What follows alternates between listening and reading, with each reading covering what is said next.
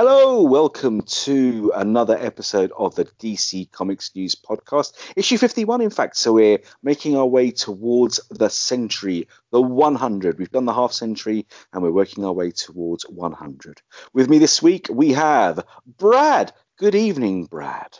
Good evening. How are you today, sir? I'm doing good. How are you doing? Okay, I'll be great if that fire truck doesn't come back round, but we'll talk more about that later. And we also have the soothing tones of Seth Singleton. Seth, how are you, my friend? I'm here to offer my soothing. Apparently, I'm feeling very soothing. I'm doing well, thank you. How are you, my friend? I could be a lot worse, so I'm going to concentrate on the fact that I'm not, and I'm pretty darn good, sir. Thank you very much indeed. And it's holiday season, so let's celebrate with some news. And first of all, we have breaking news, and the news is astonishing indeed. For fans of the Superman movies of 79 to the mid-80s and Christopher Reeve, to some still the epitome of the Man of Steel, amazing news. His cloak, his cape that he wore in the films has broken all records for a cape sold in auction, fetching almost $200,000, $193,750 paid for Christopher Reeve's cape. That's a lot of moolah. Brad, what do you make of this astounding story? I'm not surprised. I think if anybody deserves it, it's definitely Christopher Reeves. Both the way he portrayed the character and him on a personal level outside of celebrity were such big examples of heroism for so many people. I mean, he defined Superman for a generation, if not more people. He so left his mark on that character. Obviously more than any actor that ever played the role. And given what happened to him later in his life and how he rose to be such a hero with all he had to deal with, I think it's very fitting and not surprising that one of his capes would go for so much. And the movie itself are pretty iconic. So, yeah, it's not surprising at all. I'd be kind of bummed if it didn't break records, to be honest. Seth, what do you think? Well, I think this is a great story. I love hearing about how there are these little pieces of memorabilia that become so iconic because of who wore them and what they portrayed. And the thing that really sticks out for me is what you were saying about who Christopher Reeve was as the man who embodied that first visual experience for a lot of people of Superman.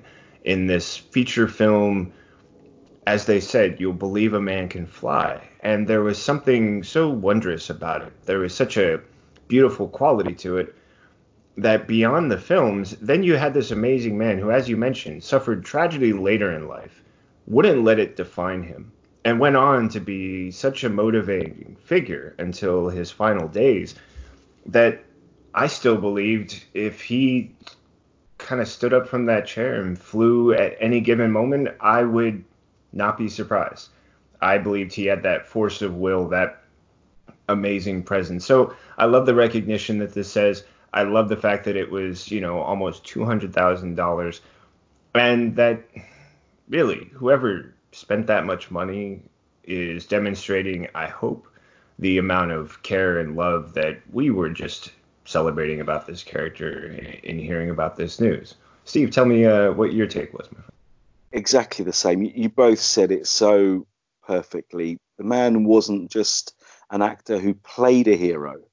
He was a hero. The tragedy that befell him after that heartbreaking accident, which left him confined to a wheelchair, did not slow him down. His work for charity, his work for people in similar situations, and everything he did, he still carried on acting. He appeared in Smallville.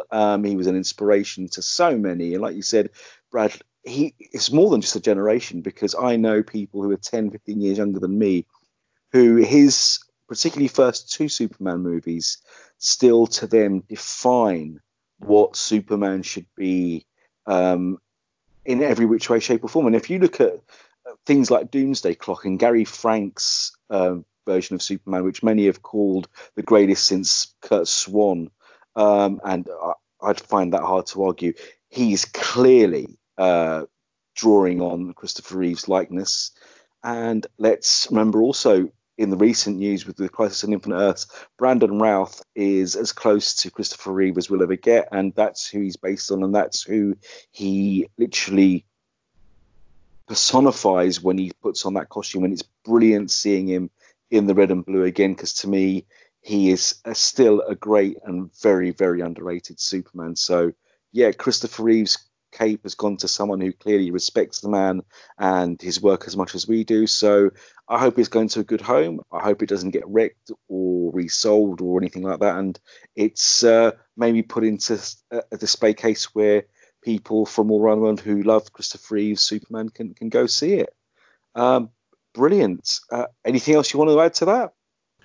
No. Actually, just one thing, if you don't mind, is the fact that you brought up Crisis on Infinite Earths. Now, when they first introduced him as Christopher Reeve, what I loved was hearing the original theme music from the movie, the moment he first meets Lois. Yes. And that to me really signified a tradition that later was shown throughout the other moments in all three episodes.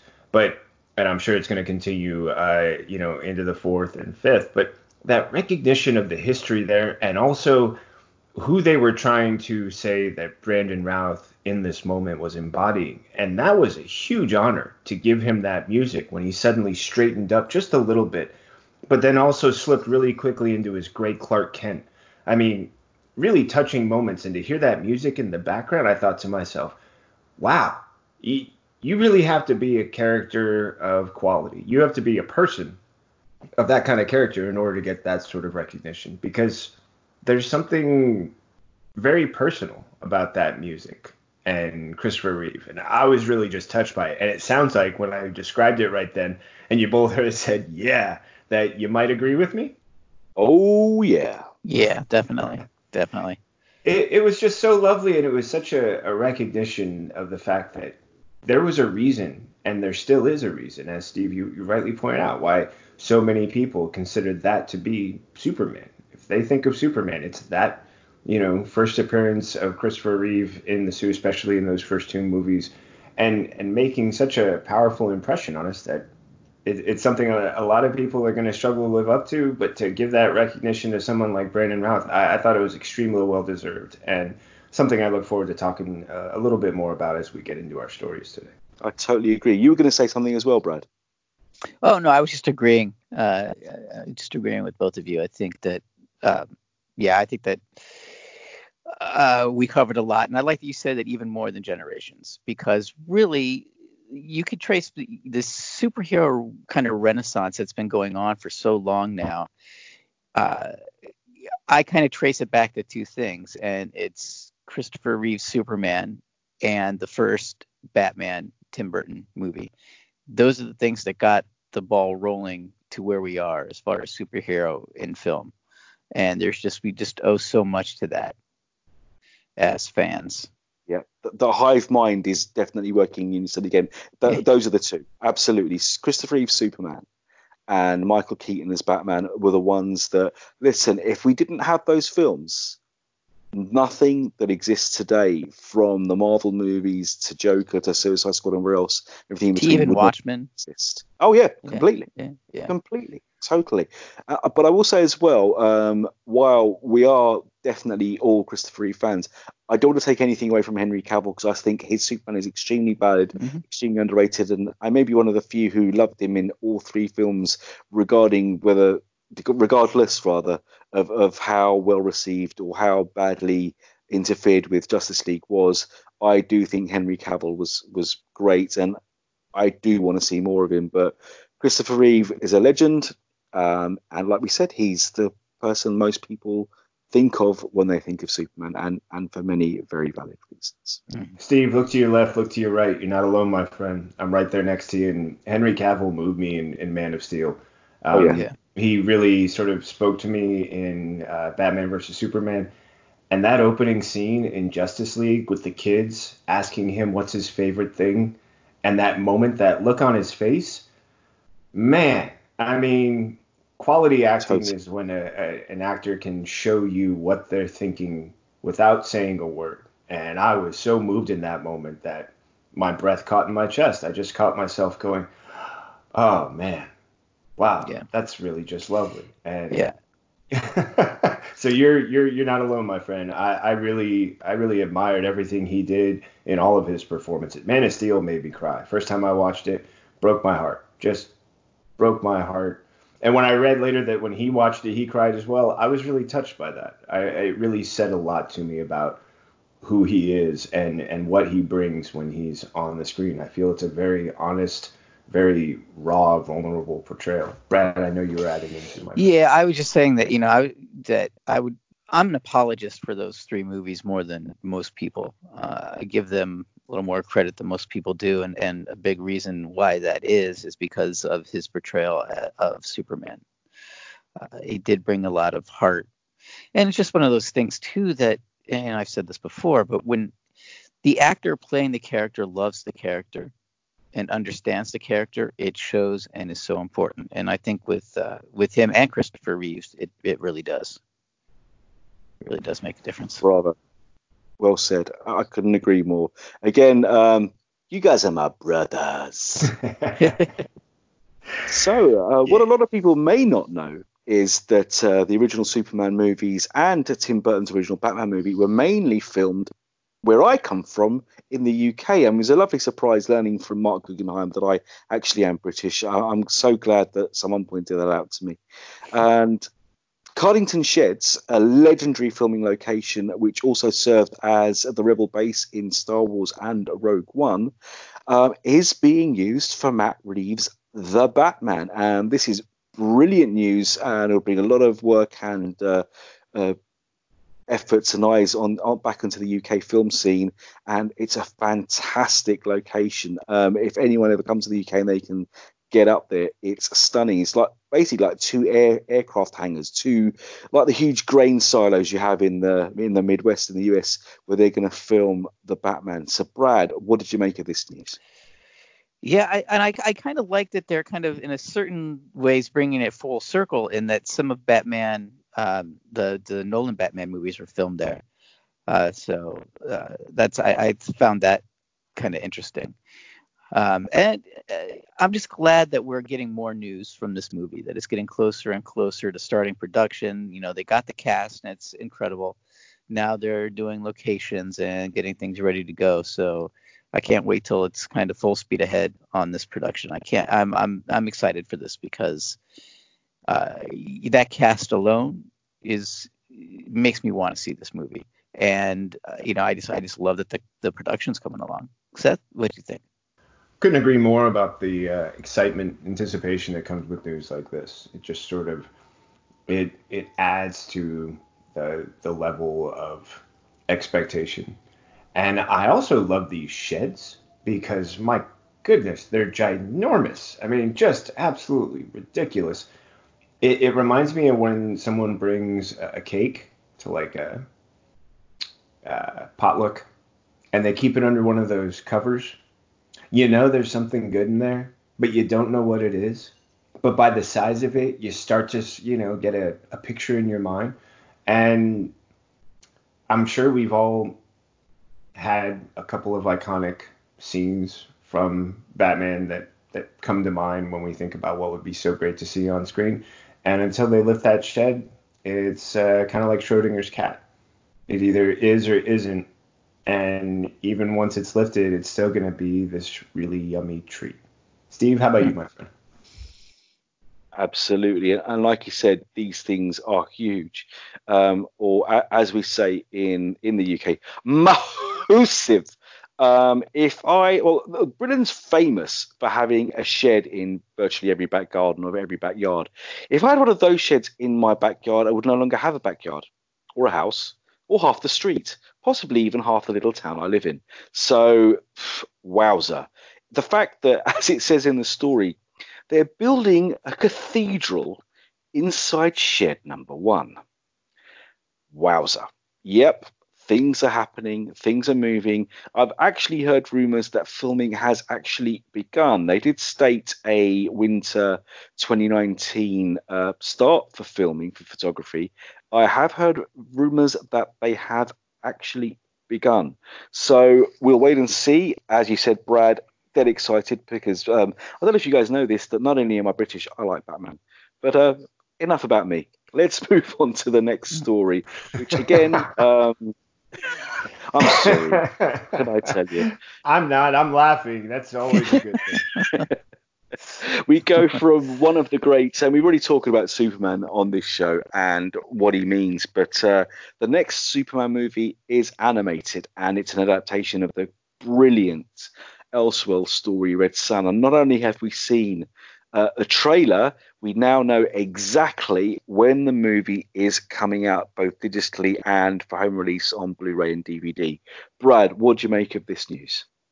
This was one of my favorite Elseworld stories, so I'm glad that it's getting adapted. It really deserves an adaptation, especially with these great DC animated movies. They're taking all this great source material and bringing it to the small screen, and I'm so glad that this was one of them.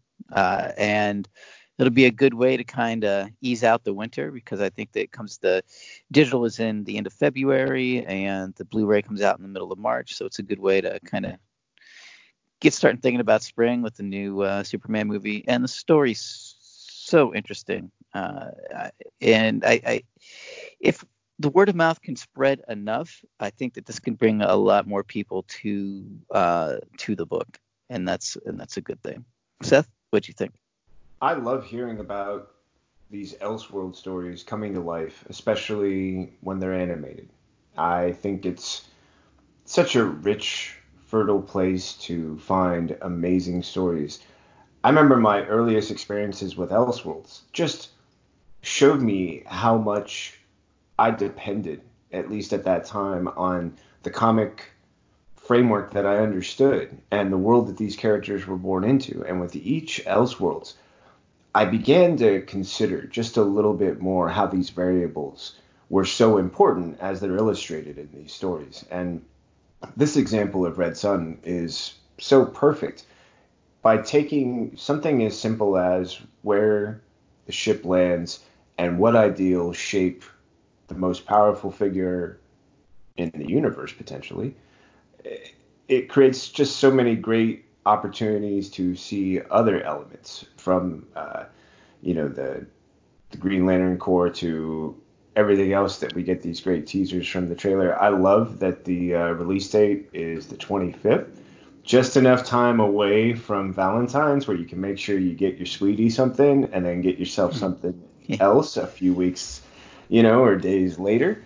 And I'm really looking forward to seeing this sinking in a little bit and then doing my favorite part, which is at some point adding it to that group where I'm like, time to watch one of these again. Let's see what I catch new this time around. So I'm pretty sure it'll be in my collection not long after it's out. How about you, Steve? It's like you both so perfectly said, one of those brilliant Elseworld stories where it's not just someone else being Superman or Superman getting the ring or him crashing in Gotham and being raised by the Waynes rather than the Kents.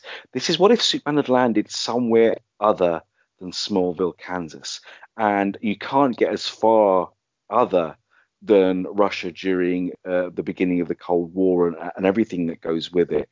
It's a fascinating story. I hope it's well adapted because, like I said, this is one of those stories that was crying out for an adaptation in animation. Mm-hmm. Yeah, it was. And yeah, totally. And the last Elseworlds story we got, Gotham by Gaslight, they changed quite a bit, but for the right reasons, I think. There's so much Joker out there that changing the identity of Jack the Ripper for that film was warranted, I think, and it was a huge surprise. So if they make a couple of changes like that to maybe update it and change it, I can live with it, as long as they don't go the way they did with Hush, which I was very disappointed by. But that wasn't Elseworld, that's main canon. So maybe they felt they had to do it for that. But I'm looking forward to this. And like I said, yeah, this will more than likely be joining my collection. If only it was released a week earlier, though, on March 10th, in time for my 50th birthday. But hey, I'll just have to treat myself to a late birthday present, I think. That's my excuse, and I'm sticking to it. You deserve it. There it is. I agree. And, your justification is the best justification you're ever going to hear. I mean, seeing that trailer, guys, please let me know your thoughts on it. All the Green Lanterns, like you said, the Batman, the stellar cast, actually. I mean, seeing Jason Isaacs, Lucius Malfoy, of all people, as Superman is going to be an interesting thing. And his intonation, his acting is in no question. But to see him as Superman, something that's quite surprising. What did you guys make of the trailer, Brad? Yeah, I love seeing the lanterns and the take on Wonder Woman and Batman. Yeah, it brought kind of the book back to me in a way, because it's been a while since I read it. And it's kind of funny because the trailer kind of made me say, okay, don't reread it. Kind of go into this movie a little fresh. That's exactly how I felt. Yeah, and I think that's saying something for what the film looks like as it, in the trailer, that I'm kind of interested to just take it kind of as is and not delve back into the source material quite yet. And I was really interested that Amy Acker is doing Lois Lane. I've always been a fan of hers since her days as Fred on Angel, so I've always been a fan of her, so I like that she's going to be involved. Seth, what do you think? It's really hard to follow you up, Brad. I mean, when you tap into the hive mind like that, the rest of us just end up sort of doing this echo thing. Yes, Amy Acker, love her from the days of Angel. Yes, I'm also intrigued, Mr. Steve, with the idea of Jason Isaacs portraying Superman. However, I've been really impressed with the voice actors who have taken on some of these characters, where I thought to myself, that seems like a strange fit. And then as soon as it starts and they're about 10 or 15 words into dialogue, I'm like, all right, I'm in. I bought it.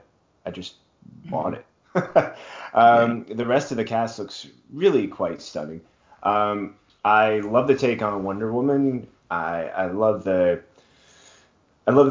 dynamic that's set up that's so different from, when Clark Kent from Smallville met Princess Diana, to the Red Sun and his identity interacting with Diana. Love the Green Lantern Corps. There's just something great about that. Lanterns, form up. It felt so classic, and yet at the same time it had all these great blends of like a dogfight experience, which seems to really suit the take with the leather jackets and the the caps and the goggles. Like, there was so much about that felt so carefully thought out. There was just a lot of really pleasant moments. And I think, as Brad pointed out, it really reminded me of things where I thought to myself, I wonder if I would have remembered that without seeing this moment from the trailer. I wonder if I should go back or if I should just watch this clean. And that was really intriguing as well, because there is that toss-up. Do you want to go and get, prepared? But will that change the way you view it if they take whatever creative licensing they need to in order to adapt it to the time they've got? Can create some disappointments, or do you go in fresh and experience it and then go back and reread it for a deeper feeling, like you do anytime you see a good book made into a movie, and you know they left stuff out, you just don't want to dwell? Steve, how are you going to handle this? I totally agree with both of you. And thinking back now, I said that I didn't enjoy Hush. I do remember actually that I did actually reread Hush a couple of weeks before the movie came out. So it was really, really fresh in my mind, everything I loved about it. And it started off so promisingly and virtually ripped off the pages. But it's just that ending and changing who Hush was. Why bother introducing Tommy Elliott in the first place? And that's what let me down. Whereas Gotham by Gaslight, I watched the movie, and then afterwards I was inspired to reread the graphic novel, and I appreciated the changes that were made. So yeah, with this one, I think I'll follow Brad's advice, see the film and then read it rather than the other way around. And what you said about the flight jackets as well, that was class, and I'm really glad you brought that up, because that's what I was thinking too. Because Hal Jordan, famous as a test pilot, but flying without the planes, but still in formation, just wearing the jackets, I just thought it was a really, really cool touch, and something that makes me look forward to the film even more. Definitely. So we're gonna have to come up with a name for this, because if Brad's Way catches on, we're gonna want to talk about the fact that he was kind of inspirational in this moment. I don't know if it's the Felicki film method, but we need to think of something. Hey, listen, he is cutting edge. He is leading the way. He is a man with his finger firmly on the pulse of not just films and books and how they should read, but superhero fashion and everything that goes with it. You guys, We bow down to the fire of the Felicki. Come on. Nothing you can do, my friend. It's like you've got the big momentum. Ride it. For your own success. That's what yeah. You're the zeitgeist. I appreciate it. And we will round off the movie news this week, moving on to a couple of stories regarding the emancipation of Harley Quinn as she joins the other Birds of Prey. We've had a couple of great stories come out, including some brilliant new images from movie magazines and some great posters, and the news that it will be receiving an R rating due to the action in the film. Brad, what do you make of these stories? I am glad that it's getting an R rating. I think that how they have it marketed, or what the film so far is looking like, it needs an R rating. It definitely has an edge to it that I don't want to see tapered off by having to appease censors to get a PG-13 rating. And I really want to see Ewan McGregor be able to really have fun with that role, because I can't wait to see him as Black Mask. So I think with an R rating, he'll have a little more freedom. And and the other article mentioned kind of the sequel thing. It's not really a sequel, is it or isn't? I think it can be seen as just a separate story, but in a shared universe. I don't think you have to bring too much baggage from the other films, and I'm kind of glad that you don't have to. I kind of like the idea of a fresh palette going into the Harley Quinn movie. Really, you kind of don't want Harley tied down by anything. It is the emancipation of one Harley Quinn, after all. So don't want her tied down to anything that's kind of come before, if we can help it. Seth, what do you think? Yeah, and well said, Brad. I completely agree with the freedom that's given with an R rating, because R rating can provide a lot of opportunity for realistic depiction that's important for the story, without requiring any sort of unnecessary gratuity or gratuitous actions in any other areas, just to compensate for the fact that the R rating is there. It can address adult matter, address adult topics, use adult language, and maybe have one or two intense scenes that are best reserved for adult audiences, and still tell a great story without the R rating, meaning that it's not accessible. It's just not accessible for audiences that aren't mature enough to see it. And for those who are, they deserve a great story. We deserve, as Brad pointed out, the chance to see the emancipation of Harley and the things that will lead to that. Some of them will probably have to be adult related or adult themed.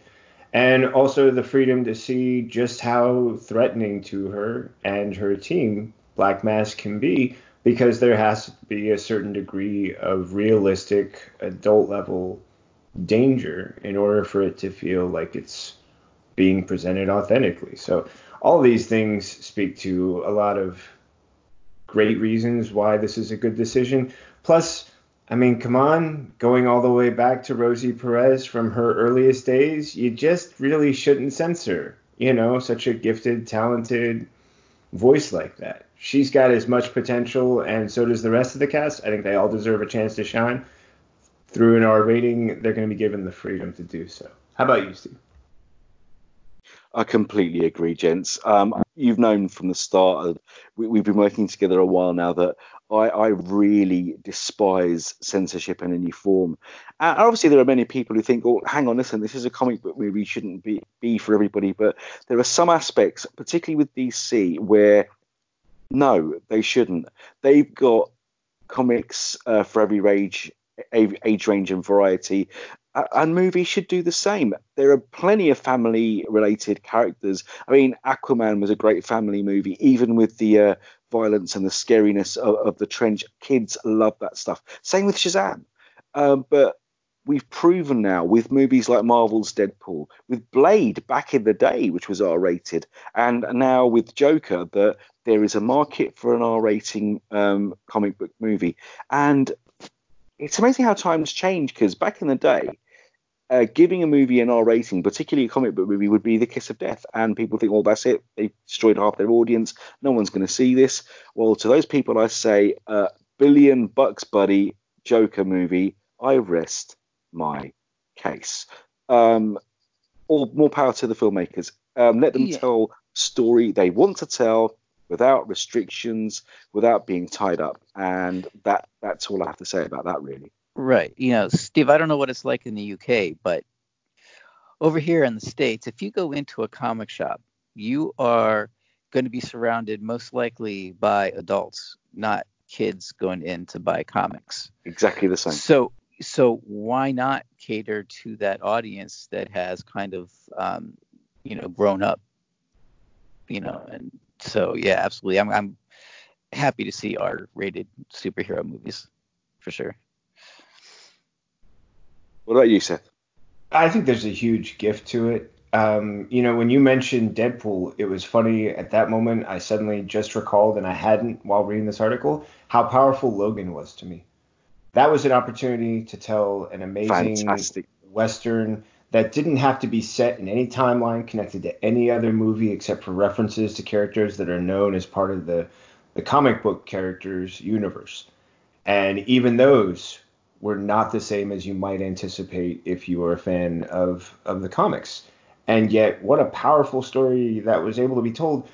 I completely think, just looking at those examples, Joker also now recently, if we gave him the freedom of an R-rated film, why can't we give The Emancipation of Harley, a film that's supposed to be about freedom, the same sort of value? And if we're going to do that, well, let's let her tell her story with the same degree of authenticity. It's not going to have the same tone as Joker did, but it's also going to take advantage of that rating and give us a well-informed story that I think as fans, and also fans who would like to see just how broad her appeal can really become, this is one of the best ways to do it. I'm excited for it.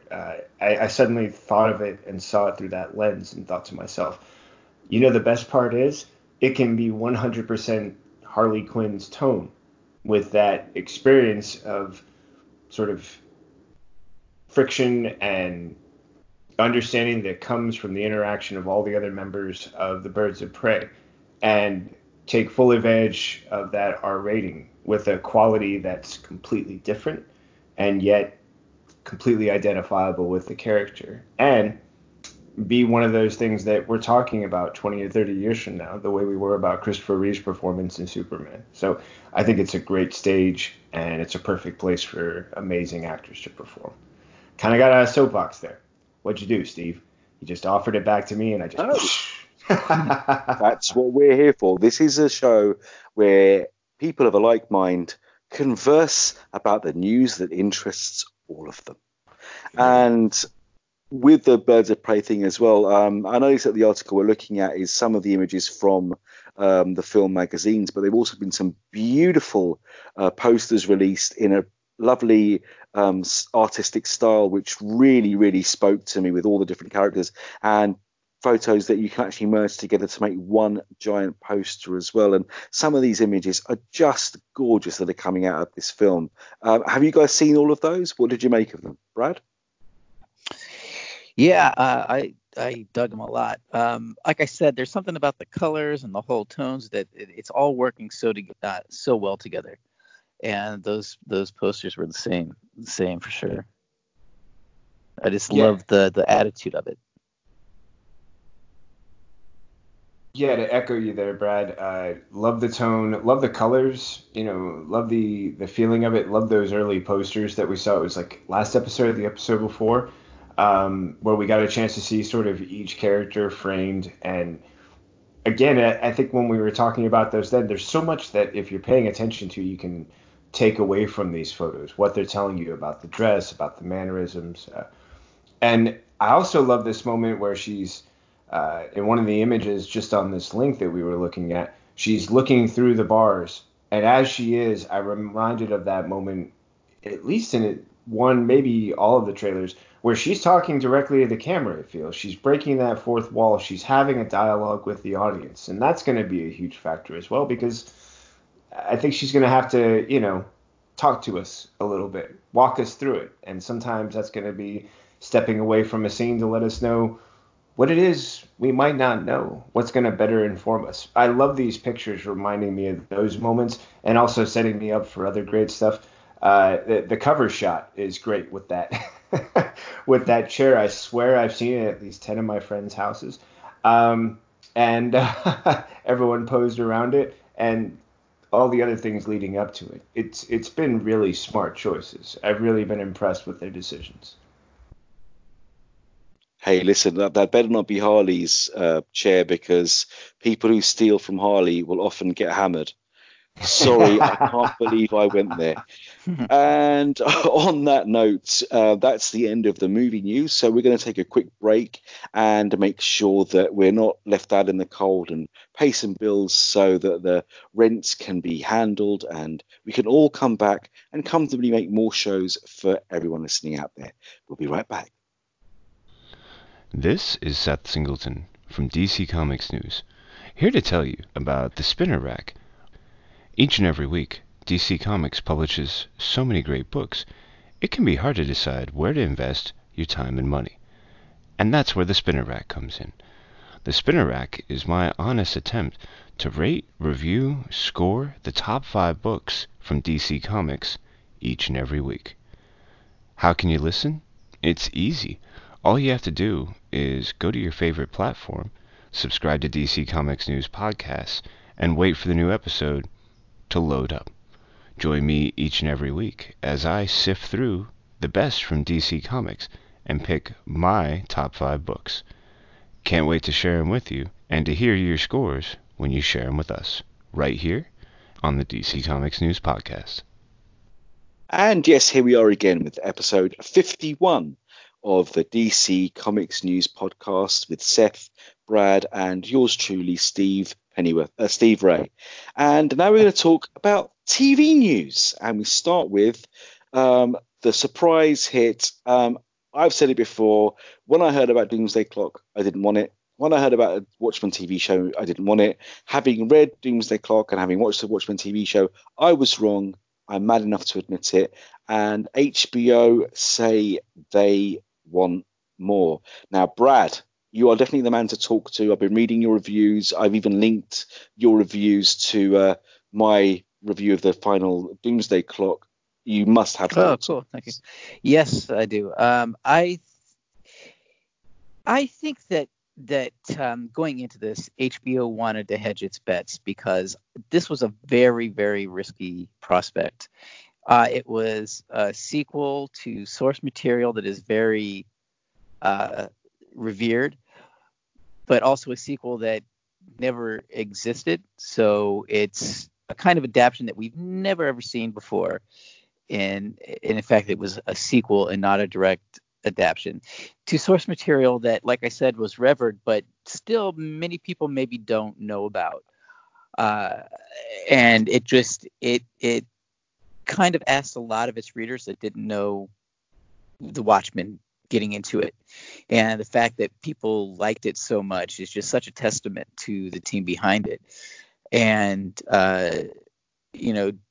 Damon Lindelof really went into it as a fan, and he pulled off what I thought was going to be impossible.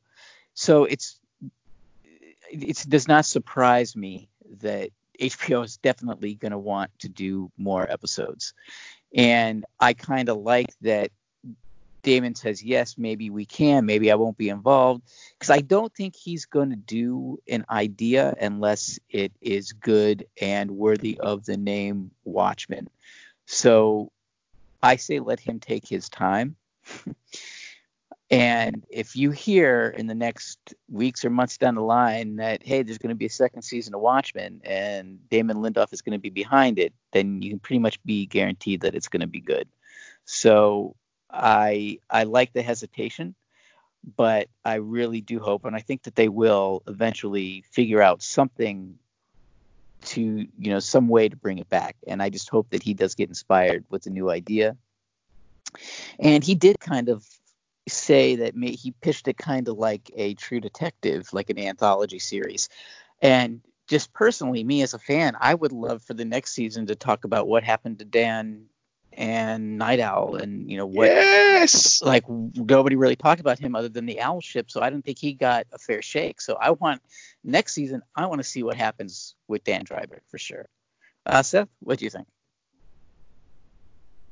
The hive mind. Without echoing, without saying resistance is futile, without giving in to the compulsion. Brad, you're really spot on. This was a great sequel that really did a wonderful job of adhering to the source material. There were so many moments that each character felt like they had been brought to life from the page, just further down the timeline. And because of that, it felt so easy with this show, despite what I felt was a really interesting take on what had been the original narrative of the book and introducing some newer ideas that really flipped so much of what we thought we knew on its head, but then also made it so much more compelling through the characters who were telling it. Whew. Not only that, but the fact that, sure, as a True Detective, as a Fargo, makes all the sense in the world. Yes, I would love to hear more about Dan Dreiberg. I mean, we get the idea about the owl ships. There's references made that the police modeled their designs on his. Where's the history behind that? Where did he go? Why did they have these versions of it? What did he share? How much of that might have had to do with the fact that Hollis was a former police officer? You know what I mean? Like, there's so much. What happened with his relationship with Laurie from the end of the book? I mean, there's so much. Yeah, there's huge. Not only that, but the series ends with a perfect opportunity, if you want to pick right back up from that, or to reference this possibility of what a new take on a character might be, and how that future could exist, moving into the next levels of the story, or come back to it in another chapter. There were a lot of threads that were laid out there with just that sort of understanding of, hey, we're telling this story, but those pieces are there, man. All you have to do at some point is pick them back up and follow the thread, and you're gonna, have a wonderful story. So a great new cast. There's so many other potentials that exist within what we know about the characters who made up the original Watchmen story. And where we could go with just one or two different groupings, maybe one from this previous, previous series and the future one. I'm also intrigued, though, by this idea that there's a certain part of Damon Lindelof that's saying, boy, every idea that I had went into this season of Watchmen. Like, there's a there's a lot, of admittance going on there. He's basically saying, I didn't hold anything back. Everything I could get into that I wanted to for this story, I put into this. Do another one? Okay, well, that's going to be a process. And like you said, Brad, if he has that great idea, that amazing creative spark, and he can turn around and pick up the phone in 6 to 8 weeks and go, hey, guys, so I've been thinking about it, and I didn't think, and then I thought, and here we are. What do you say to this? Or somebody else could come along and just say, hey Damon, I want to do something, but hear me out, tell me if it fits. And if he's like, you know what, that's better than anything I've come up with, let's talk about it, and maybe that'll be enough emphasis for me or inspiration for me to come back later. So the fact that the door's open in so many different ways, I'm sure Steve has plenty to add as well, my friend. What do you think? Absolutely. This series just literally blew me away. And I was very vocal when it was first mentioned in saying, oh, really? I don't know. But I don't know about you guys, but Watchmen is something I read and reread frequently. And every time I read it, I get new ideas. I get new inspirations. things pop up in my head that I never thought about before. But I will say that none of the ideas that Damon Lindelof used in this show were anything I'd even conceived of. Yes, and He yes. was totally out of left field, but totally true to the source material, totally respected the source material. And that is what, to me, elevated the show, because it could have gone the other way and been a complete train wreck. But I could feel the love for Watchmen in every frame, in every line of dialogue, and in every character on that screen. And that's, to me, what elevated it and what made that show what it was. So I just think all he needs to do is go back and reread Watchmen again, and a million more ideas. Yeah, I just want to add that, Steve, I do that too. That is the one book that every few years I will reread and yeah. and it always, and I love it every bit as much as the first time that I read it. And and you are absolutely, you nailed it. What I thought too is the fact that all of his ideas, I never in a million years would I have gone in that direction. And that's one of the things that blew me away about it. And I kind of, sorry if I'm going off on tangents here. No, The Watchmen, I love this. This is what fuels me. I love hearing this. But I think that doing an anthology, using up his ideas, is really good, because that means that he has learned from making Lost. Because I think, in my opinion, the thing with Lost is that the mystery got so diluted because they wanted to keep adding episodes and seasons and more characters, and it lost its focus. And to a lot of people, it kind of fell apart in the end. But you keep each season of Watchmen as a contained story, you never have to worry about that. And that was a brilliant thinking as far as the execution of how to set up that first season. So hats off to Damon Lindelof for pulling that off. Oh. Totally. I mean, Lost literally got lost because they tried to egg it and milk it and squeeze everything they could out of it. The anthology format is genius. If they decide to go down that route, it will be huge. And there's so many ways they can go. I mean, look what they did with Hooded Justice, for God's sake. I mean, They completely gave him an origin which totally fits with what we read in the book, but is totally different and completely away from what we saw. We can still see Mothman, Dollar Bill, the original Minutemen of America. We can see, like you said, we see Laurie, and the minute she appeared on screen, I just thought, hang on, Blake, she's taken her dad's name. Mm-hmm. Where's Dan? All of those thoughts just blew me away. I mean, that series, I do admit most of my stuff digitally now. But Watchmen, the minute that's available on Blu-ray, I am buying it. End of. No questions asked. And following on from what you both said with Dan Dreiberg, Night Owl, both of them were two of my favorite characters in the original book. And Doomsday Clock did the same thing. Laurie wasn't even in Doomsday Clock, and neither was Night Owl until the very final issue. Guys, if there's anyone out there who hasn't read Doomsday Clock 12 yet, please fast forward the next 60 to 90 seconds, because OMFG, Dan Dreiberg, Laurel Jane, their daughter Sally, awesome, are going to be raising that world's Clark. The Watchmen universe is getting their own Superman. Oh. It was really quite lovely. I'm going to be honest. I don't read Watchmen as often. It actually falls into this category, much like American Beauty. I have to have enough space between each viewing. Watchmen broke my heart the first time I read it. It really. I mean, I got what Alan Moore was saying when he wanted to do something so. He did something that you can't look away from once you've seen it. And once you have, there's a part of you that can't ever forget it. Like it's like when I try and watch regular Star Wars, the first trilogy, and I've already seen the Family Guy parodies. I find myself quoting the Family Guy lines during the original classic. And when it comes to, to the way that I experienced Watchmen, to the way it sort of got to me, it's one of those ones where I have to have enough time between reading, because it was tough. When I had finished that series, I thought to myself, how am I supposed to look at comics the same way? How am I supposed to read these stories with the same sort of like wide-eyed possibility? To me, it seemed like there had always been these dark shadows. It reminded me of that great intro in the collected edition to Identity Crisis that Joss Whedon gives. And he says, look, a great writer doesn't come in and drop a bomb in the middle of a universe and then, show what everybody does.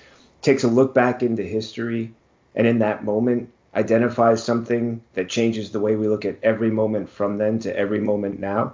And that was where I really felt this version of Watchmen did. It, as you guys said, it looked back to Hooded Justice and it said, what if we change one thing? What if we change something very important? Now, what if we take all the history that goes with that change? There. Try and look at the story the same way again. And you never can. It's you know what I mean? It's stunning when someone has the ability to do that. Watchmen the book did it. Now Watchmen the series did it. I'm just hoping I'm able to come back and watch the series again a little more often, because sometimes I'll pick up the book and go, no, you're not ready, dude. Put it back down. Put it back down when you're ready. Don't force it. Don't rush it. If I'm going to sit down and read it, I want to sit down and read it. I don't want to be interrupted. I want to read it from cover to cover. And then I want time to process, because there's a part of me that is going to feel very emotional, and each time a little bit differently about where the strength of that emotion is coming from. That was my own tangent. I love the book. I love everything it does. But in order to experience it and to be true to myself and not just gloss it over, I have to accept that there's a part of me that will not leave the book just because I close it. I have to keep unpacking for a while. And that to me is a testament of amazing storytelling. I feel like someone else is chiming in. I remember reading it for the first time probably when I was maybe 12 or 13.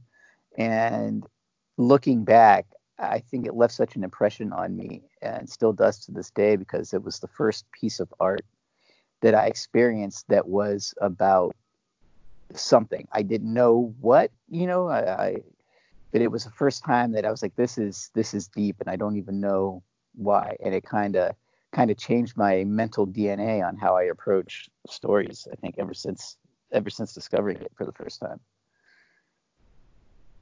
You guys are the best. You really are. And I'm actually a little bit jealous of the two of you, because if I'm not mistaken, you probably went straight into a collected edition of Watchmen, right? Yes. Yeah. Indeed. Yeah, because then put yourself in my shoes, being there when the issues came out, supposedly monthly, but nah, they didn't come out monthly. It wasn't quite as bad as what happened with Doomsday Clock, because not much is, but they were delayed and they were held back. And reading that episodically was torture. It was absolutely, because it was changing the game issue by issue. As that book has changed the game for comics. And I honestly do believe that TV show has changed the game for comic book TV shows. It's literally taken a book which so many people, as you quite rightly said, Brad, revere. I mean, I said in my review for Doomsday Clock 12 that it's bordering on a sacred text for me, Watchmen. But I was fascinated by what you said, Seth, that sometimes you pick it up and then you think, no, you're not ready. Watchmen is one of those books I can pick up, start thumbing through, and then 3 hours later, I'm still sat there and I'm reading the thing again. It just draws me in. And like I said, every time I read it, another bomb goes off in my brain. And to see a talent like Lindelof have his own bombs exploding in ways I never thought they could, just made that a fantastic viewing experience. I'm sorry, I could talk about this all night. But also, absolutely, I'm with you. One thing that I loved also of what Daniel did is, of all comic books, Watchmen used music in a very interesting way. The way that Alan Moore would quote song lyrics and things like that. It felt like married to music. And the use of music in the series was very similar. Like, he got that same, and I can't put my finger on exactly what it is, but things like that, his use of music was so good, like the music from Oklahoma in the first episode. made me think of that musical differently now, just because of the way he used it in Watchmen. It was just, yeah. I mean, I don't know, Steve. Like you said, I don't know how he came up with those ideas and setting it in Oklahoma, of all places on Earth. Oklahoma. Brilliant. And of course, I mean, as you get deeper into the series, it's, it had a lot to say on race. And because of that race riot that took place, that massacre in 21, it makes, which was given real, the ideas, something that actually happened. Yeah. So that makes a lot of sense, but it's just, yeah. And I think it changed the game with adaptions going forward. I think it's going to be a blueprint for new ways to interpret source material and build on it. When you get a TV show, and this is the simplest idea in history, and I cannot believe that no one else thought of it beforehand, of having the police be masked crime fighters, was just inspired. And it's brilliant. If the police are in danger, they can't protect their families, they put a mask on, and here you go, you've got masked crime fighters who are part of the system, who are deputized officers of the law. Enough said. Like I said, Brad, we could probably talk about Watchmen, either comics, TV shows, or whatever, forever. So I'm going to make a management decision. We should have a Watchmen podcast on the DC. Do you know Comics what? News Listen, I've got 2 recruits already. Let's get Kelly on board as well, and the Fantastic Four can start the new weekly episodic. I'll tell you what, a Watchmen podcast would run. It would have more legs than the Human Centipede. I'm telling you that right now. It would work, and we could talk forever. Case in point. But we won't. Let's move on and return to something we touched on earlier. Mr. Brandon Routh as Superman, something that made me very, very happy. Because again, it's one of those films that wasn't very well received by fans or critics, but everyone will agree that Brandon himself was fantastic. This article says that he hesitated. He was not on board straight away to reprise the role, and that he says this will be the last time. Brad, what do you make of that story? This article kind of put a smile on my face because, I mean, let's face it, as much as we love Crisis on Infinite Earths and the CW shows, they're not Shakespeare. It's something that you wouldn't necessarily need to put that much heart and soul and thought into your character. And I'm not taking anything away from those shows. Those shows are great at what they do. But the fact that he thought so deeply about how to approach that character, and if he should, and wanting to really be respectful, I think that says a lot about both Brandon Routh and, once again, the legacy of Christopher Reeve. And the character of Superman in general. Seth, what do you think? Well, I really appreciate the fact that he was so thoughtful about doing it. It was such a challenging period for him to recover from the bad reception of that film, and then to find his way back as a DC character and really have a lot of fun taking on a serious and then not so serious Ray Palmer. But returning to a character who, in many ways, should have defined the future of what his, jobs and acting opportunities would have been, became something that he had to go back to and figure out a way to bring what was important about Superman to life in the uniform, in the suit, one more time. I'm really impressed by the way he approached it. I'm really impressed that he had the fortitude to take on something like this and to understand what it means and to have the right mindset, it sounds like. The idea that it was the final time, that he wanted to get off the phone with Mark, consider it, think about it. And then if he decided to do it, he had to do it knowing that there was a finality to it. And I really appreciate his recognition of, okay, I didn't get all I wanted out of it the first time. So if I'm going to go back, I have to go back in knowing that this is what I'm going to do. And whatever I want to do or don't want to do isn't as much about how will I do with the opportunity I'm given. And I also like the fact that he gets to take on this Kingdom Come style version of Kal-El, to know what that tragedy is like, because in many ways it wasn't a happy experience for him when he did Superman Returns. And to return to the character, there must have been, some sort of, degrees of difficulty because of how it was received. So I really liked the way this approach, and I thought there was a really important value in understanding what it was like for him to go back to something that probably wasn't his favorite experience, especially not with the reception that it got. But because he was able to go back to it, he was able to create that own closure for himself and provide a bit of a return for the rest of us who thought he did really quite a nice job and simply needed more support in order to turn it into a great movie instead of the movie that we got. Steve, what was your take, my friend? I actually think that he initially said, no, I don't want to play Superman again, to Mark Guggenheim, but then Mark showed him his IMDb picture and frightened him into taking the role. And Strong that's what possibility. actually happened. No. All joking aside, like you both said, he clearly has a lot of respect for both Superman and for Christopher Reeve's portrayal of the character, and he put a lot of thought into it, and that makes me respect the guy. He didn't just take it and say, "Oh yeah, I could be Superman again. Oh yeah, I'll be Superman again. Yeah, Superman." Because a lot of people would say, "Listen, do you want to be Superman? Who's going to say no to that job?" But he thought about it long, deep, and hard.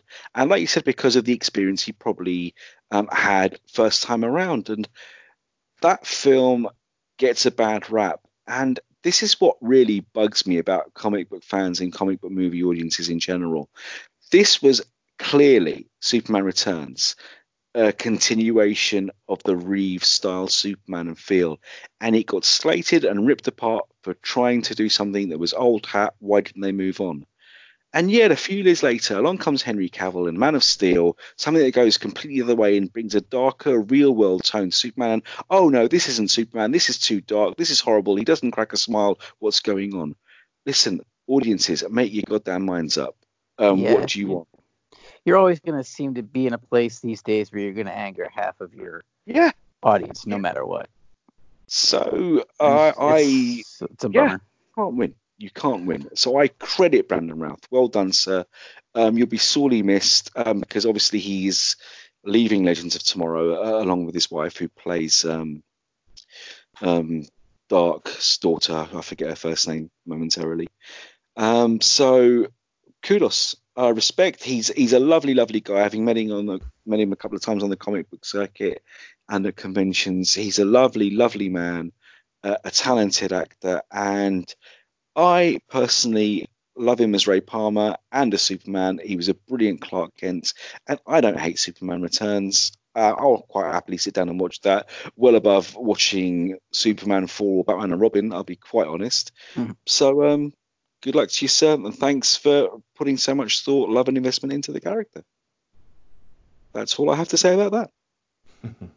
Agreed. So, moving on with our TV news, and we stay with the Crisis on Infinite Earths and the possibility, and again, this one made me smile, especially after seeing Constantine and Lucifer face to face on screen in episode 3 of Crisis on Infinite Earths. It just made me so happy. Just that whole British back and forth banter of, listen, they're insulting the hell out of each other, but there's still respect there, and it was a beautiful thing to see. Possible Constantine Arrowverse spin-off. Brad, what do you make of this crazy story? I would love to see that. I mean, it's obviously probably never going to happen, but I would love to see it. But really, I would really like to see another shot at a Constantine series. And I think it was on maybe NBC when it first came out. And kind of the acclaim that he's gotten in the role since then, they're probably kicking themselves for canceling it after like 13 episodes. Yeah, I really like him as Constantine, and I thought they had good chemistry, him and Lucifer. It would be a great like buddy cop show kind of thing going on. I would love to see it, even though it's probably never going to happen. And did you guys not love the kind of back and forth about how to pronounce his name? That was Brilliant, such 'cause that was was going on with such comic good fans fan forever service. in the That Vertigo was days. great. That was great. Yeah. So Seth, what do you think? I think this is a really fun story that highlights just how great that scene was. The banter, just clearly two actors well aware of what their dialogue means, well aware who their characters are, just having a bit of fun, and the writers who got to play with it. For all the fans who watch it, it's a great moment that, as Brad wisely pointed out, reminds us of all the great things that the Constantine series that was canceled had the potential to be. I loved so much about it. I was really disappointed that there were so many things that could have come out of that, whether it was, Jim Corrigan eventually becoming the Spectre, or getting a chance to see what the War in Heaven was like. I mean, there were so many wonderful things there.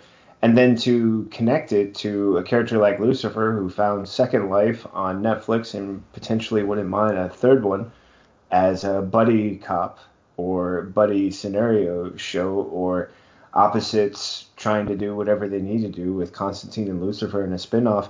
I really think most people would go for it. You just got to find the right platform and, make it something that's well written, that we enjoy, takes advantage of the best parts of both characters. Steve? Yeah, what you both said, particularly when it comes to Constantine. Lucifer, as you said, his second lease of life on Netflix has revitalized that show. That most recent season was actually the best season in the show's history, as far as I'm concerned. And I've loved all of them. I've watched it from the very beginning, and Tom Ellis is fantastic in the role. But that, like you said, that banter, that camaraderie, that back and forth with the name, the thing that all fans did when the Vertigo comics first came out, it's Constantine, it's Constantine, it's Constantine. No, it's not. And just seeing simple little things like that was just brilliant.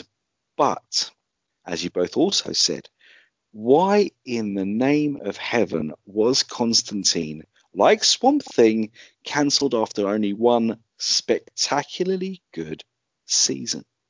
I sat down and rewatched Constantine, and it's actually, again, better on second viewing. I don't know what they were thinking. The animated series was nice. The fact he's reprised the role in Arrow and then in Legends of Tomorrow, we need Constantine back on TV. If he gets guest appearances every now and then from the devil himself, fantastic. If they decide to go down the buddy cop route and make Lethal Weapon go supernatural, fantastic. Jim Corrigan has made an appearance now in the Crisis on Infinite Earths, and I do believe we're going to see another Spectre. Fantastic. There's so many ways they can go forward. Hey, listen, we've had a Legends of Tomorrow TV series. Why not a Justice League Dark TV series? Oh, hey, sign me up. You know what? that's I'm just okay an with idea it, thrown out there. as long as they don't do it what they did, or what NBC did with Constantine, which was they put it on at like 9 p.m. on a Friday. Or was it 10? It was some god awful time slot in the middle. It was just you could tell they didn't want it to succeed because they put it there. And I thought to myself, who do you want to watch this? Like, come on. Honestly, who do you want to watch this? Because you're putting it on at a terrible, terrible time for it to try and gain any traction, as far as any audience would be concerned. And if they do it right, Beauty of streaming services, where you yes, watch it whenever the hell you like. exactly. And that's why it's done so well on home video and on streaming services. Sometimes scheduling, I don't know who decides on the scheduling, but some of these people need to be shot. But hey, it's in the past, but hopefully with his appearances, he's got a future. Agreed. Hello? Yep. Agreed. Oh, good. I Oh, thought it was agreed. by myself Agreed. then. Agreed. No. Yeah. We're with you, buddy. We're in silent, solidarity, and then agreement. it was spoken. One thing about podcasts, guys, the listeners can't see you nod. But I'm doing it so vigorously. Can't they hear my can't they hear the cord shaking around, or no? I need to wear a bell. I should wear a bell. Absolutely.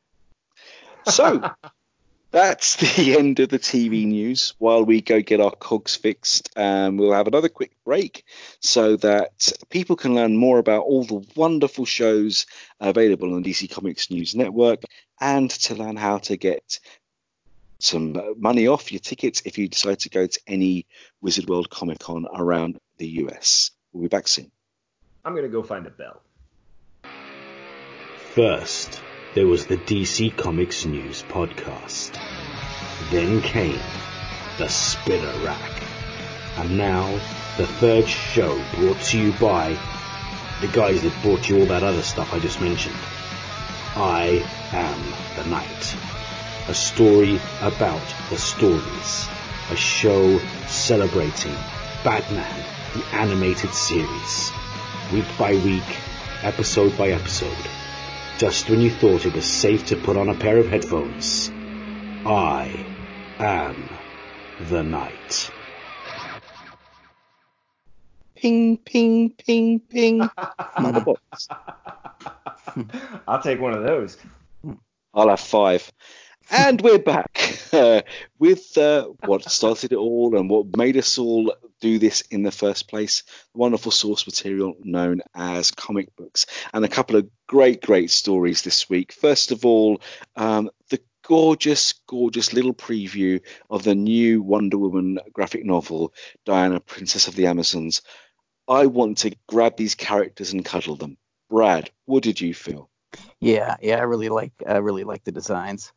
And I really like how DC is having so much fun with their characters at this point, and really using creative ways and new ways to try to get a bigger audience.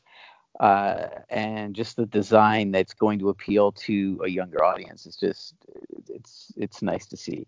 And it's a good way to get people into the character. The movie's coming out. I think that Wonder Woman's going to have a pretty big 2020, obviously. So yeah, this looks like a lot of fun. Seth, what do you think? This was one of the smartest things I've come across. I mean, so often it's these unexpected projects that really amaze me and delight me at the same way. This looks so lovely. Diana, Princess of the Amazons. She's 11, and she has an experience that so many people who've gone into comic books can relate to. They're an only child, or maybe more importantly, they've got siblings, but they're too young, they're too old. There's a gender age difference, something that complicates it. But the story of what it's like to be a child who just wants someone to play with. And, she's got aunties and the mother, but I love in the preview how she sort of, like the acorn and the tree, follows her mother's example and takes that little bit of sand and clay and says, what if I had a friend? And great possibilities stem out of this. Also, fertile ground for great storytelling about responsibility, lessons, things like that, and the learning that goes with it. But such a smart approach geared towards, I can only imagine, really excited audiences and something I hadn't considered before, but really love the idea of once I've had a chance to check out this preview. How about you, Steve? Absolutely. And what a character to use.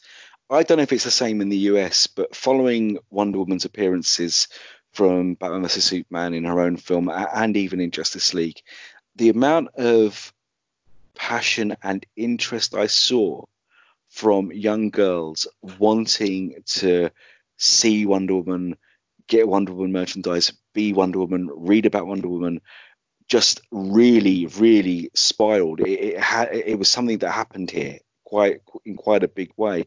And again, people knock the DC movies and the DC shared universe, but one thing they got right was made sure they had a female-led character movie that was brilliantly made and passionately made by a talented filmmaker, a wonderful leading lady, and some incredibly talented people behind the scenes, and brought out that fire and inspiration to a whole new generation of comic book readers and female comic book readers. And it was brilliant because, again, my wife isn't that big a fan of comic book movies. She loves Star Wars, not so much the comic book stuff, but she loved Wonder Woman. And she said, yeah, Marvel should really make a female-led superhero movie. Why haven't they? Why didn't they make one with Black Widow? She was amazing in Iron Man 2. And I'm nodding and agreeing with everything she says. Said, yep, they really missed the boat. I mean, I don't know if you guys remember, after Black Widow's appearance in Iron Man 2, people were saying, yeah, she should get her own movie. And Marvel said, no, we don't feel the time is right yet for a female-led superhero movie. Sure. Okay, that's bitten you on the butt now, because while people knock DC movies, no one can knock Wonder Woman because it was fantastic. The sequel's coming out soon. I am counting the minutes. And this little comic, this little graphic novel with those beautiful, cute designs, which remind me of manga I grew up with and anime, and even Tintin in places. The designs are just gorgeous. And it reminds me of the young Diana in the Wonder Woman movie, beautifully portrayed by that child actress. And seeing her make a friend for herself because she's the only kid on the island. Again, it's just one of those brilliant little ideas that I can't believe nobody's thought of before. And I wouldn't have considered, honestly, picking this up probably if I hadn't seen this preview. So DC's marketing team, I'm impressed. Really, really impressed. Guys, anything else to add to that? Just that it's really smart and can't wait to see more. And when you were talking about that wave of passion that seemed to follow the announcement of Wonder Woman and all the young girls who seemed so inspired, I'm immediately reminded of that video that was really, really widely shared. And it's a young little girl. I mean, she couldn't have been more than maybe 5, wearing a Wonder Woman outfit. And she's approaching the signing table where Gal Gadot is sitting there signing. And she wants to impress upon her how important it is for her to be Wonder Woman, how she wants to be Wonder Woman. But then she's facing Gal Gadot, and there's sort of that recognition of like, I'm playing dress up, but that's the person who became the character.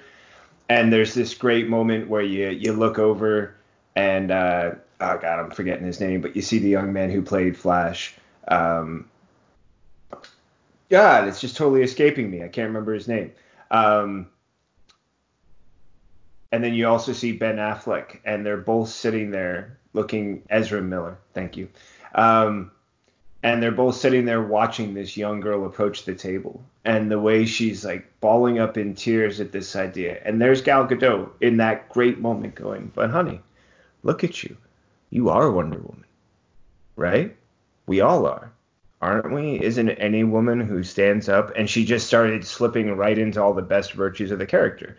And it was such for me, just a recognition of how much it meant for that little girl. And I can imagine any other little girl who put on that, Wonder Woman outfit and thought to themselves, what can I do?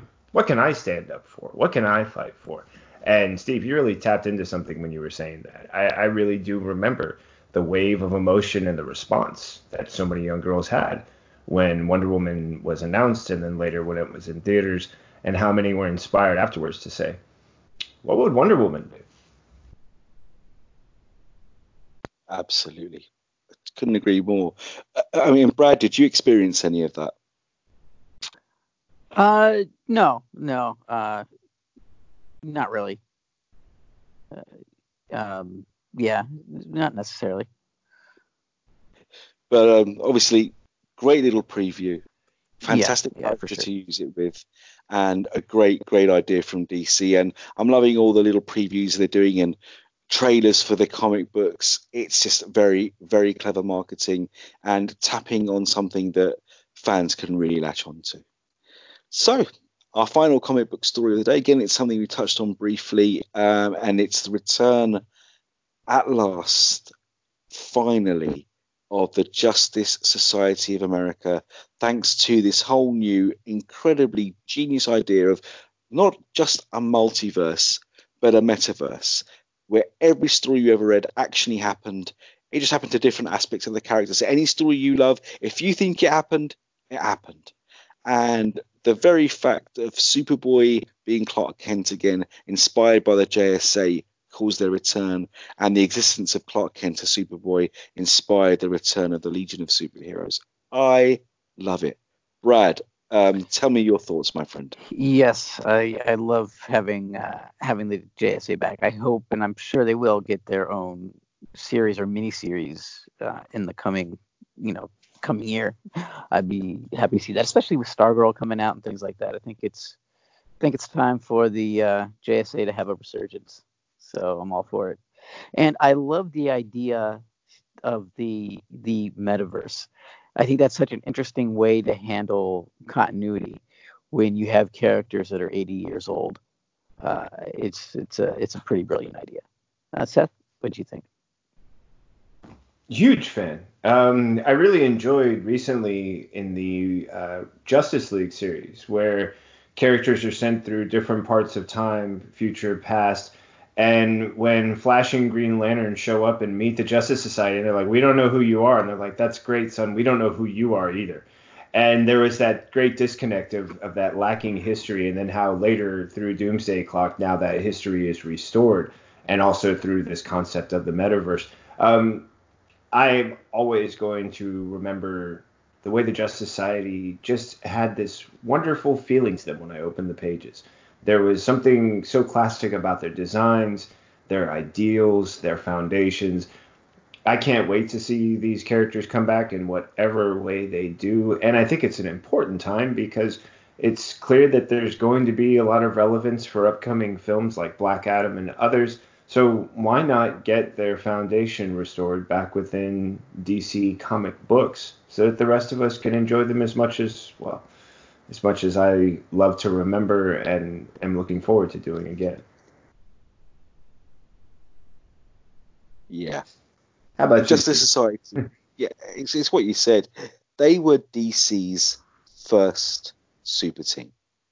And the fact that they've been forgotten about and left on the shelf for so many years, in a way, I find it a little bit insulting to characters who led the way. And if you remember, Superman was an original Justice Society member, but obviously because he has to stay fresh forever, he was pulled out of their story. But with this whole idea of a metaverse, in one reality which is real and did happen, he still was.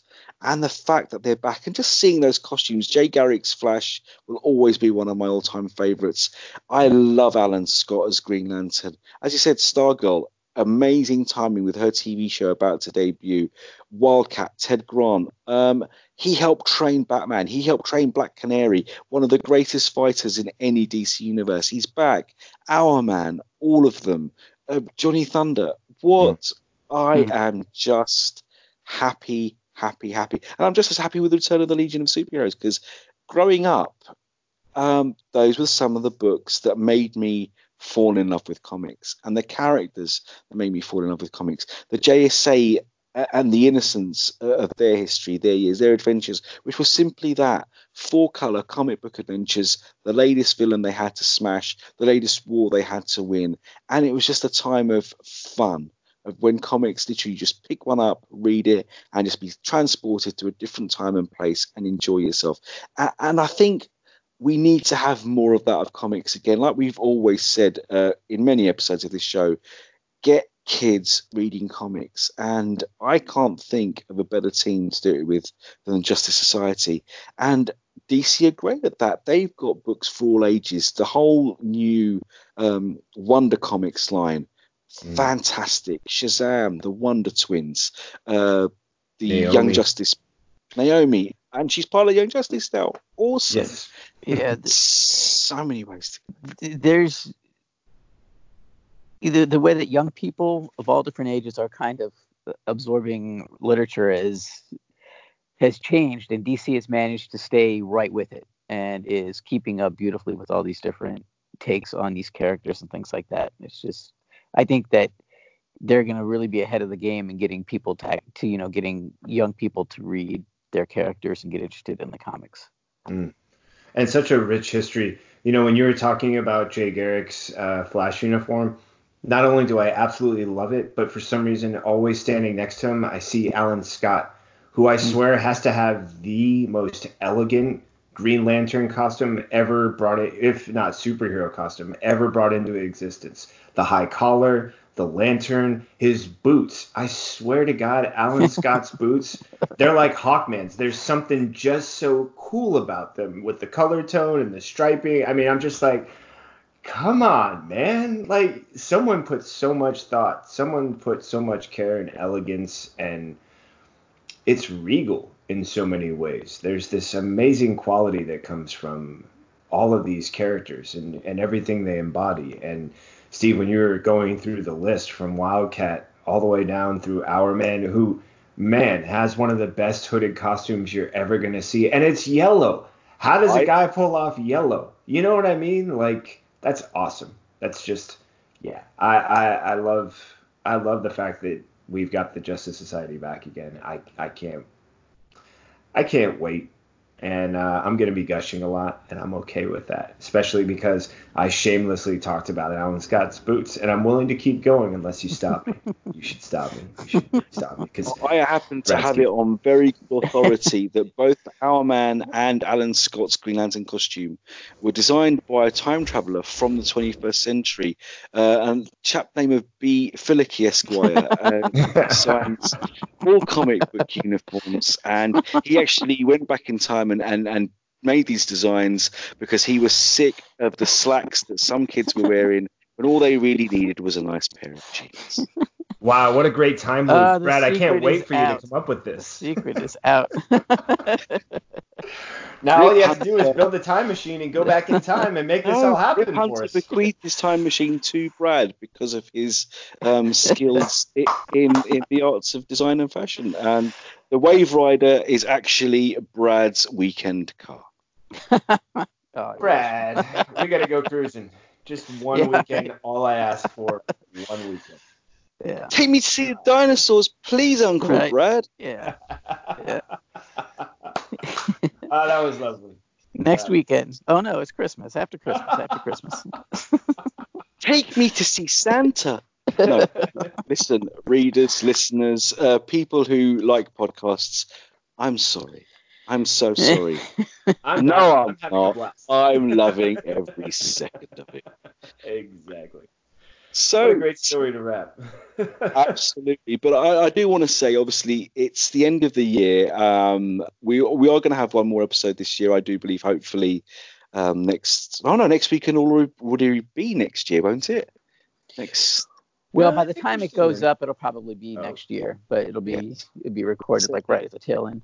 Officially, as this is the last episode we're recording in 2019, I do want to get some ideas from you guys about possible gifts that comic book fans should be wanting to get their loved ones and highlights of 2019. Brad, you go first. I think as far as gift guides go, I think the hardcover Heroes in Crisis, the hardcover first part of Doomsday Clock for sure, and the really nice hardcover of Deceased that came out not too long ago. I think all three of those would make some good gifts. And also there's back to the Watchmen, there's a Watchmen companion out now that has, it reprints an issue of The Question where he reads the Watchmen and imagines himself as Rorschach. And there's all the pages from the Who's Who. Remember those source books back in the day? Yeah. And it's a kind of a collection also of some role playing, like the DC Universe role playing game. It has like certain campaigns based on Watchmen characters, and it has all that information in there. So for the Watchmen fan, I would definitely pick up the Watchmen companion for sure. It's got a lot of cool stuff that hasn't been reprinted before. And highlights of 2019, definitely seeing Doomsday Clock continue. I'm really, really enjoying the Giant issues more than I thought I would. I'm having a real fun time reading those. That was kind of a highlight. I love seeing the Legion come back. I loved Heroes in Crisis. I feel like I could go on. Crisis on Infinite Earths was definitely a highlight that will continue on into 2020. And of course, Joker. You can't really talk DC in 2019 without talking about Joker. So, Seth, what about you? Ooh, that's a great question. I'll start out with the fact that I recently picked up the Heroes in Crisis hardcover, and that's a great addition to anyone's collection. And I think a really great experience for anyone just looking to have a new take on comic book storytelling, and also a really great reflection on the history of some of these characters. And really, it's a it's one of those impressive stories that also becomes one of my highlights of 2019. Anything else to add to the gift collection? I would definitely agree with you, Brad, that the part one of the Doomsday Clock, I would say, I think there's been at least one, if not two, hardcover collections that are collecting segments of Tom King's Batman run. Can anyone confirm for me on that if there's one or two books out this year? Maybe not. I'm not sure. Yeah, I'm trying to remember now because I've seen volume collections and I can't remember how they're being spaced out throughout 2019. But I would highly recommend, if you know someone who is interested in that, or you believe this would be a great collection or a great addition to their collection, those would be something to look to pick up. And if you need to, please go back and get the earlier chapters so you have as much as possible to offer. I would also go with the fact that I've heard a little bit of conversation going around as far as the gift guiding about the Lego 1989 Batman, or Batmobile, sorry, 1989 Batman Batmobile. And there's been quite a bit of talk, and at least one of the members of our review staff putting one together, I believe, as we speak. That's certainly one that they've sung some praise about, and the images look phenomenal. For your younger readers, I would consider a couple of books worth looking into. We talked with Cami Garcia about her Raven book. I think that's a really smart one that's worth considering. I don't think they've collected Naomi yet. Yes, otherwise they did. So yeah, I would look for that as well. I think that's just a beautiful story. I think that's a really smart example of how you can have an original character who is young enough to bring in audiences from all ages, and also a great way to begin a story. Highlights of 2019, boy, it would have to be the amazing original content that came out from things like DC Universe, whether it was Doom Patrol, Swamp Thing. Oh yes, I forgot to mention that.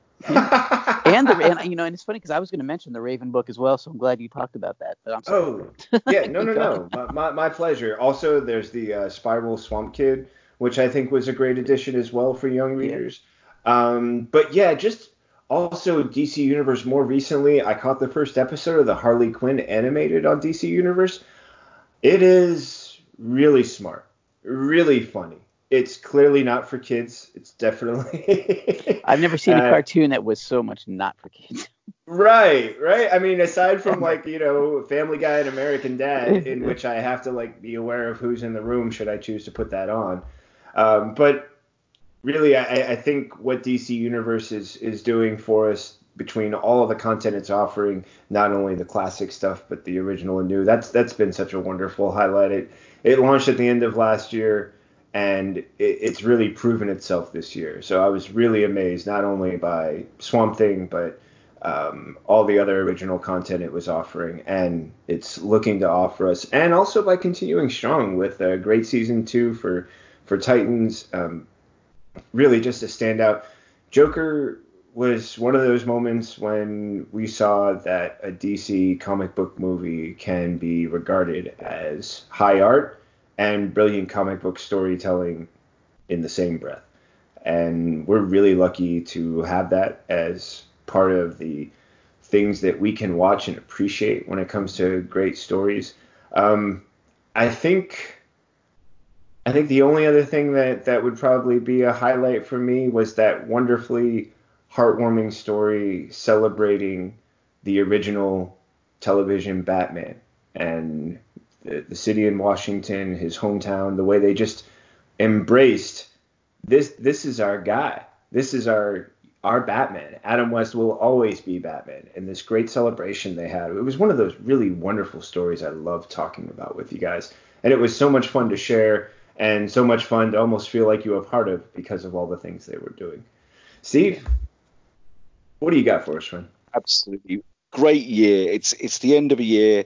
It's the end of a decade, and DC means a lot of things to a lot of people. And for me, this has been the decade of comics, the DC decade, without a shadow of a doubt. Because even though we might have started off with some stuff that wasn't received that well, possibly this year in particular, with Joker and with, like you quite rightly said, everything that's come out of DC Universe, DC are back on the map in a big way, and that just makes me very, very happy.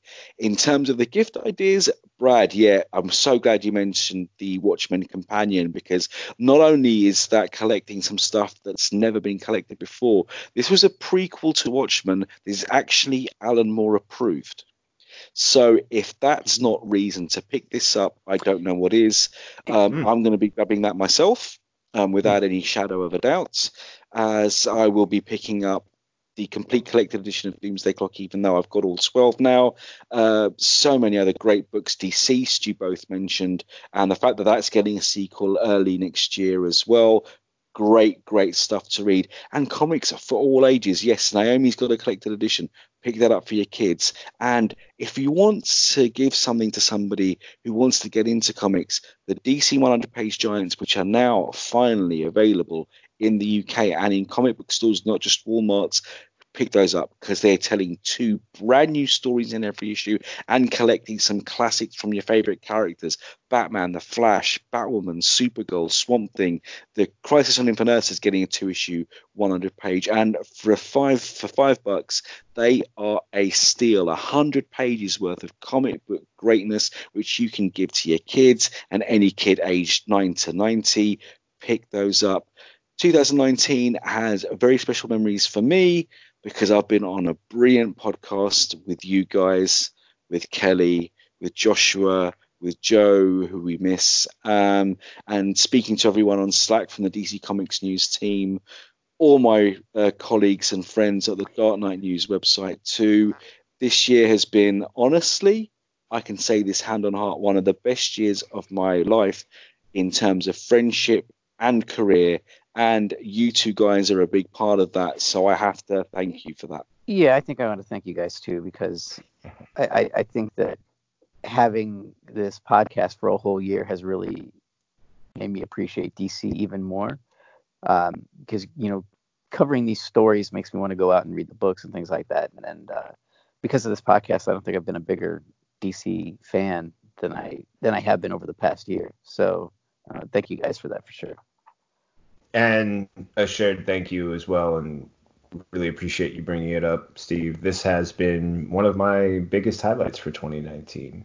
Meeting with you guys every week, sitting down to share great stories, being inspired by all of our different takes on it and how it changes the way I look at things, inviting me to consider things from new perspectives and the reasons behind why.